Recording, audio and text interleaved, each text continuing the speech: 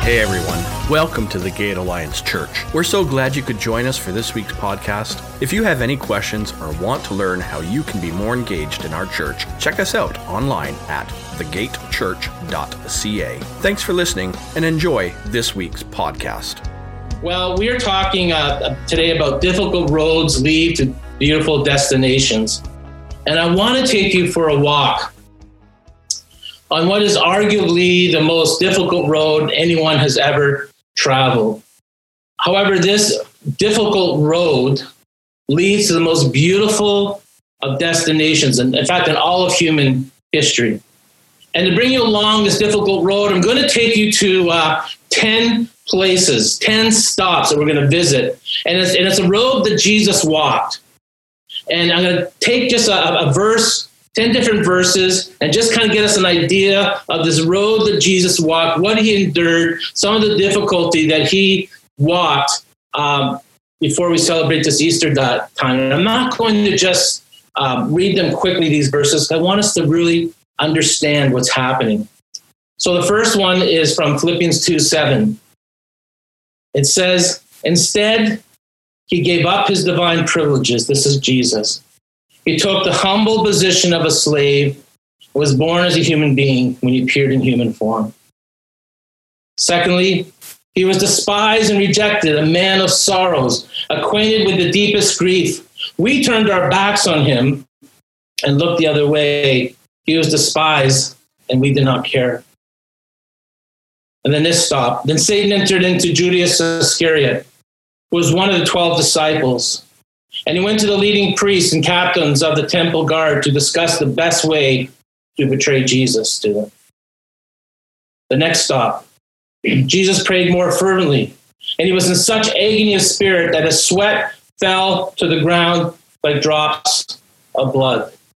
The next stop, a servant girl noticed him in the firelight and began staring at him, so looking at Peter. Finally, she said, this man was one of Jesus's followers, but Peter denied it. Woman, he said, I don't even know him. And the next stop on the road, then Pilate had Jesus flogged with a lead-tipped whip. The soldiers wove a crown of thorns and put it on his head, and they put a purple robe on him. Hail the King of the Jews, they mocked as they slapped him across the face.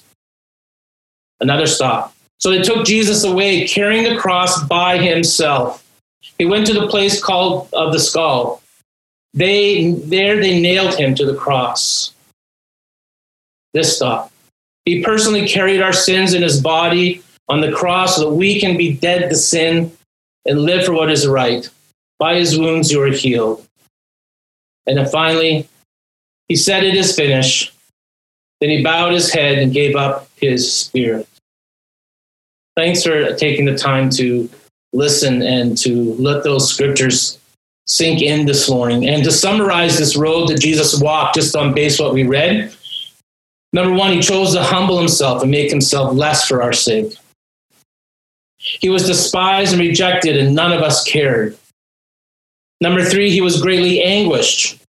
Number four, he was betrayed by those closest to him. Number five, he was severely beaten. 6, he was publicly mocked. He was alone and without support. He was crucified. He was innocent, and yet he chose to bear the penalty of our sins. And finally, the 10th point, he died. And that's just a picture of the difficult road that Jesus traveled, and he walked it for us. He did this for our sake. He endured these things for you and me. And if the road of Jesus would have ended here in death, it would have been the greatest tragedy of all mankind, but it didn't, and it doesn't. There are 10 points of misery, but it's this 11th point that changes everything. On the third day, Jesus conquered death and rose again. And the Bible tells us when some women were going to visit his tomb, an angel was there and said to them, he isn't here. He is risen from the dead. Remember what he told you back in Galilee, that the Son of Man must be betrayed into the hands of sinful men and be crucified, and that he would rise again on the third day. And it's this 11th point. this 11th reality of Jesus' life, what changes everything about his journey and about our journey as well. The road to this 11th point was difficult. It was very difficult. We saw that. But it leads to the most beautiful of destinations, victory over death. If you took a moment this morning, I'm sure you could list 10 points from out of your own life where you've experienced adversity and hardship. There may be moments when you were betrayed. There may have been moments when you faced adversity and hardship. Moments where you were mocked. Moments where you were falsely accused. There might be moments in your life where you can say that I had extreme anguish, or moments where you were physically or emotionally abused. What I do know is this: everyone listening to the words that I'm speaking now will experience the 10th point, the point of death. And all the roads we walk will take us to this final point. We cannot bypass it. There is no detour around it. And from the world's point of view, it will appear this to be the greatest tragedy of our life. But for the followers of Jesus, it will be the moment of our greatest triumph. The world will look and say that's tragedy, but for those who follow Jesus, it will be like triumph. Because we will experience what Jesus did. Life after death. Living in heaven eternally. But this final triumph will not be experienced by every person. In fact, not even by most people. Unfortunately, it will only be experienced by a minority of persons. And I know this because Jesus tells us. He says this: you can enter God's kingdom only through the narrow gate. The highway to hell is broad, and its gates wide for the many who choose that way. And there aren't many who like to hear that. In fact, many don't want to hear about hell, or even though Jesus speaks about it. They like the idea of heaven, but protest when the Bible or the preacher suddenly begins to speak about hell. They cry out, well, how could a loving God send anyone to hell? How can God do this? The answer is he doesn't. You choose it. Look at the verse again. You can enter God's kingdom only through the narrow gate. The highway to hell is broad, and its gate is wide for the many who choose it. Who choose that way. You choose. God gives you the freedom to choose. And he wants this saving, intimate, close relationship with you. He doesn't want to be like that distant cousin that you see maybe twice a year. You like them, but you don't see them. He wants to be instead like that strong, healthy marriage where it's daily interaction and there's communion and there's talk and there's listening together. God doesn't want to be like the drive-through experience where you yell into a speaker and wing around and grab some food and on the way you go. He wants to be like the family dinner where you sit down together, you don't rush, you take time and you converse and you laugh and you listen as you grow. You choose. God does not and will not force you on the narrow way which leads to him and to eternity in heaven. You choose which way you'll follow, but know this: to choose heaven is to choose Jesus. To choose heaven is to choose the Lord. So there's no misunderstanding. Jesus said this: I'm the way, the truth, and the life. No one can come to the Father except through me. And the danger for the many is that they like to adopt nice sounding philosophies, that ideas that sound good to them, sound right to them, but is not God's way to him, to his life. And so they lead to death. And the Bible warns us in Proverbs, there is a way that seems right to man, but in the end, it leads to death. If you want what Jesus offers you, you must follow him. And that means that we surrender. Surrender is usually a bad word, but in this case, it's a wonderful word. It says, God, this is as much as I can do. You take over. You do what you can do. And it's great and it's wonderful because he loves you so much. He wants the best for you. John 10:10 says, I want to give you life. How? Abundantly. Full. John 3:16, I want to give you life. What kind of life? Eternal life. But would you surrender? Would you trust me? That I would be Lord of your life, to take you. Jesus said it this way: if any of you wants to be my follower, you must give up your own way. Take up your cross daily and follow me. But sadly, many won't. And there's this wide road where these many walk. It's a path that leads to death. But it's your choice. You are making it for your life, even now. In the beginnings of the Bible, there's a story of people who are traveling a difficult road, and it leads to a beautiful destination. And in many ways, it parallels our own story. I'm sure this is why God included this story in the Bible, so we could connect to it, relate to it, and compare our life to it. It's about a people who were born in captivity in the land of Egypt. We know they were slaves.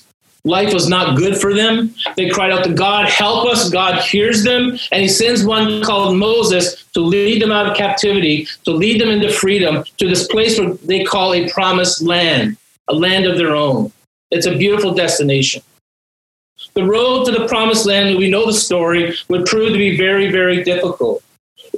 The people would face obstacles, and they have to place their faith in God and trust him when life doesn't make sense. How are we going to get through this Red Sea? I don't know, but God does. We have no food. How do we get food? I don't know, but God does. God always provided. So after 40 years of going through Red Seas and famines and challenges and doubt and misery, after 40 years, the people finally arrive at the edge of this promised land. And we read in the first chapter of Numbers how there were 603,550 males over the age of 20 standing there, about to realize the dream and the promise. They're on the brink of the promised land, ready to go in, enjoy the rewards of all the difficulty that lied behind them. They will now realize the promised land. However, not one of them, with only two exceptions, would ever be allowed to enter. Not horrible. You travel 40 years, you get to the edge of the promised land, and you can't go in. Why? It would only be because of one reason. It was not because of their idolatry, by putting things before God in their lives. They were guilty of that, and so are we. It was not because of their murmuring and complaining. They were guilty of that, and so are we. No, it was simply because of unbelief. A refusal to take God at his word, which would keep them from entering into this beautiful destination. Only two people, Caleb and Joshua, would be allowed to enter. So let's back up a little bit. You remember, they're at the edge of the promised land. Moses sends in 12 spies to scout it out before they all go in. And the 12 spies come back, and they all agreed that what God said about this land is true. There's beautiful, it's a beautiful land flowing with milk and honey. And they brought back samples of fruits, and this is what's waiting for us. It's so good. It was the kind of land they always dreamed about, traveling through the difficulties, through the wilderness. But there was one thing. And the one thing was that there were men like giants in this land. There was an enemy there. And 10 of the 12 spies said, we just aren't going to be able to pull this off. We can't do it. And the other two spies, Joshua and Caleb, disagreed. They said, no, God is bigger than this enemy. He's able to do it. We can trust him. We can follow him. Let's put our faith in God and what he says we can do. But with just one sentence, the 10 disbelieving spies were able to convince all the rest, hundreds of thousands of men and women, that they were not able to realize and experience what God had promised them. So God sent this unbelieving generation back into the wilderness for 40 more years until the last one of them died. Only Joshua and Caleb, who believed to the point of action, we can do this, would be the only two senior citizens allowed to enter the land. And just like the many today who choose not to trust in God's way through Jesus, their lack of faith in God prevents them from entering into the land, into heaven that God has promised us. And what is sad is the people, every one of these people that were at the edge of the promised land could have entered the land. There was provision enough for them. There was power enough for them. But the weakness lied in their own unwillingness to obey God to where they would obey. They would not obey him. They would not trust him. They would not put faith in him. It's always your choice. God wants you there. He won't force you there. He wants you to say, I trust you, Lord, even when I can't see. Sam read for the scripture today the verse that really summarizes that idea. Hebrews 11:1 says, faith shows the reality of what we hope for. It's the evidence of things we cannot see. And as we read through Hebrews 11, which is known as the faith chapter, we read about individuals who believed in God and believed that when he said something, that there's something out there for them, even though they can't see it, they believed it would happen. And it was by faith they believed. By faith, they trusted God. God said it was for them, and they said, okay, let's take hold of it. So Noah's name is in Hebrews chapter 11. Noah had never seen a flood because, there'd never been rain up to this point. The earth was covered in these vapors that never released, and there was no rain that came down. It was like this big puddle in the sky. He never saw any puddles on the ground. And yet, for over 100 years, Noah labored, believing what God has said. A flood is coming, Noah, and you need to build an ark for safety. And I would bet that, like Jesus, Noah would have been mocked for doing this. He'd have been ridiculed for this. He may have lost relationships over this, for staying faithful and believing what he could not see, believing God. And Noah trusted God on what would have been a long road of difficulty. But that's what faith does. And it led him to safety and led his family into safety in the ark when the rains did break free and came down and the floods came up. Abraham, his name is in the chapter. We read this. It was by faith that Abraham obeyed God, or obeyed when God called him to leave home and go to another land, that God would give him his inheritance. He went without knowing where he was going. Abraham left his country, his home, to go to a place he didn't know where it was, but God said, just go, trust me. And he left believing God, trusting in him, anticipating a place of his own, a land of his own. Abraham was confident. And sure enough, he arrived to the place God told him about. Sarah's name is found in the chapter. And we read this, it was by faith that even Sarah was able to have a child, though she was barren and was too old. She believed, it says. She believed that God would keep his promise. There it is. She believed God would keep his promise. It made no sense to the world and to man how a 90-year-old woman would suddenly give birth to a son. There'd be no reason to hope in such a thing, except God said it would happen. And so she believed. That's the kind of faith you and I need to develop in our lives. It's the ability to hear and believe the word of God, even if we can't see it. Maybe it doesn't make sense to us, but if God says it, we take it, we lay hold of it, and we run with it. It's this kind of faith that we need to develop, the ability to hear God, to believe him. It was Simon Peter and other places in the Bible, but finished all night and caught nothing. And Jesus said, let your nets down one more time. And Peter responded, Master, Simon replied, we worked hard all last night and didn't catch a thing. But get this, but if you say so, I will let my nets down again. And this time, the nets were full of fish. So full they began to tear. A difficult night left to a beautiful destination because Jesus said it would. It was by faith. Remember, a Roman officer pleads with Jesus. My daughter's way back at home. She's dying. Would you heal her? And Jesus says, yes, I will come to your home and heal your daughter. But the Roman officer replied, Lord, I'm not worthy to have you come into my home. Just say the word from where you are, and my servant will be healed.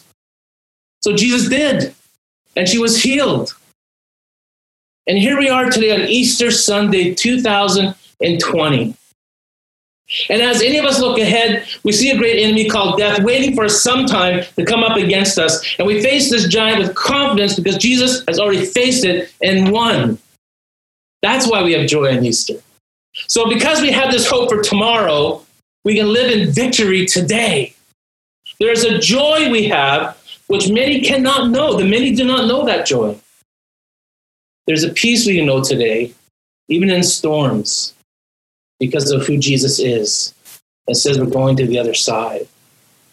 So I want us to encourage one another as we walk on these roads, these difficult roads, especially when they are troublesome. And this is what Peter said. He said this once in the Bible: all praise to God the Father, our Lord Jesus Christ, the Father of our Lord Jesus Christ. It is by his great mercy that we've been born again. Because God raised Jesus Christ from the dead, now we live with great expectation. See, that's the joy and the peace and hope we can have today. We can live with great expectation because what God the Father did in God the Son, he will do in those who follow Jesus. Jesus was like that scout who went into death and came back. Look at it. It's great. Will you trust me? Will you follow me? Will you believe me? Peter encourages us, and we can do the same, to be encouragers to one another with the truth of God's word, to remind each other, to press on, especially when the road is challenging and difficult, because with God there's a victory, and where there's victory, there's joy. And the Bible says, the joy of the Lord is my strength. That's right. I see Wendy. That's great. I love that. The ministry of encouragement is one of the most needed ministries in the church today. We need this. Let me just go on record saying, I love encouragers. I love encouragers. We need people of faith to encourage us in our faith. It's so easy to impact our world with discouragement. When you think about this, it only took 10 men in one sentence to send hundreds of thousands, millions of people back into the wilderness to die. That's how quick it happened. We need to be like Joshua and Caleb, to encourage one another, saying, with God, we can do this. With God, there's victory. I know there's giants. I know there's enemies. They're not bigger than God. We need to declare Hebrews 11:1, where we're called to look beyond what we can see, what we know, to the reality of what we hope for. And with God, there's so much we can hope for. You know, out in Nova Scotia, some years ago, a small church gathered in a circle to share in the Lord's Supper. And when they had finished, an old fellow gets up from the chair and he walks around to each person in the circle. He shakes their hand and says this word, till. Shakes their hand and says, till. And what he means is, what he's saying is this: it's only till Jesus comes. In other words, he's saying to his fellow church members, this has been a blessed time together, sharing the Lord's Supper together, but remember, these are only emblems. Let's see beyond the emblems to the day when Jesus comes. Let us remember a day is coming when these emblems will be put away and we'll have him. And we can be that kind of Christian who in faith looks beyond the world, looks beyond the trouble, looks beyond the emblems even. And because of Easter and because of the empty tomb, we can look even beyond death. It is the way and the truth we can follow today. But you have to choose it. Let me close with these words of Jesus. He's speaking to a dear friend named Martha. And in the conversation with Martha, Jesus declares this truth. And then he asks a question. He said, I'm the resurrection and the life. Anyone who believes in me will live even after dying. Do you hear that? Everyone who lives in me and believes in me will never die. Here's the question. Do you believe this, Martha? That's a question I would ask you. Do you believe him? Do you hope in him? Are you willing to follow him? Are you choosing him today? Will you choose to be among the few who walk the narrow path to life? who would choose to say, Lord, I will surrender you, trusting you, knowing that you'll take care of me. I will choose to take up my cross and follow you daily. We choose to put your faith in God and see the reality of what we're hoping for. I want to close in prayer, and I want to pray for those of you, maybe there's some listening today who need to do that, who really need to say, Lord, I believe in you, and I believe in heaven. I want to be part of that, but I would confess I'm not choosing to follow you daily. I confess that I am not trusting you with my life and as you as my Savior, the one who saves me. And I don't want to come to the edge of the promised land saying, no, it can't be done. I want to say yes today. I want to believe in you today. I want to follow you today. I want to be among the few who enter. And I can because you did it. You showed us you died a death, but you were victorious over that death. I want to be counted among those who are victorious over death. And because of that, I can have joy and peace today. Would you pray with me? So, Lord, there may be some listening today who know you, who know of you, but don't know you as Savior in their life. And they want to be God. They're ready to say, God, I surrender. I want you to make a way in my life. Through all the difficulties I will face, I want you to be there, making a way, providing for me all the way up to the end when I face death, and you will be there waiting for me to take me home to heaven. Lord, I thank you for this hope and this purpose we can have. We cannot find it in any other place in this broken world, only in you. And God, so I pray even now as people may humble themselves, they would hear their confession. And God, their desire and how sorry they are for how they've disobeyed you as we all have. And their desire to follow you today, to make you Lord of their life. And God, I pray that as we come around them, equip them and help them, Lord, that they would understand the joy and peace we can have today. We don't have to wait till that day we die. We can have it today. In Jesus' name, amen. Thanks for listening to today's podcast. We make these messages available to give you a window into our church, but also an open gate for you to join in with our community.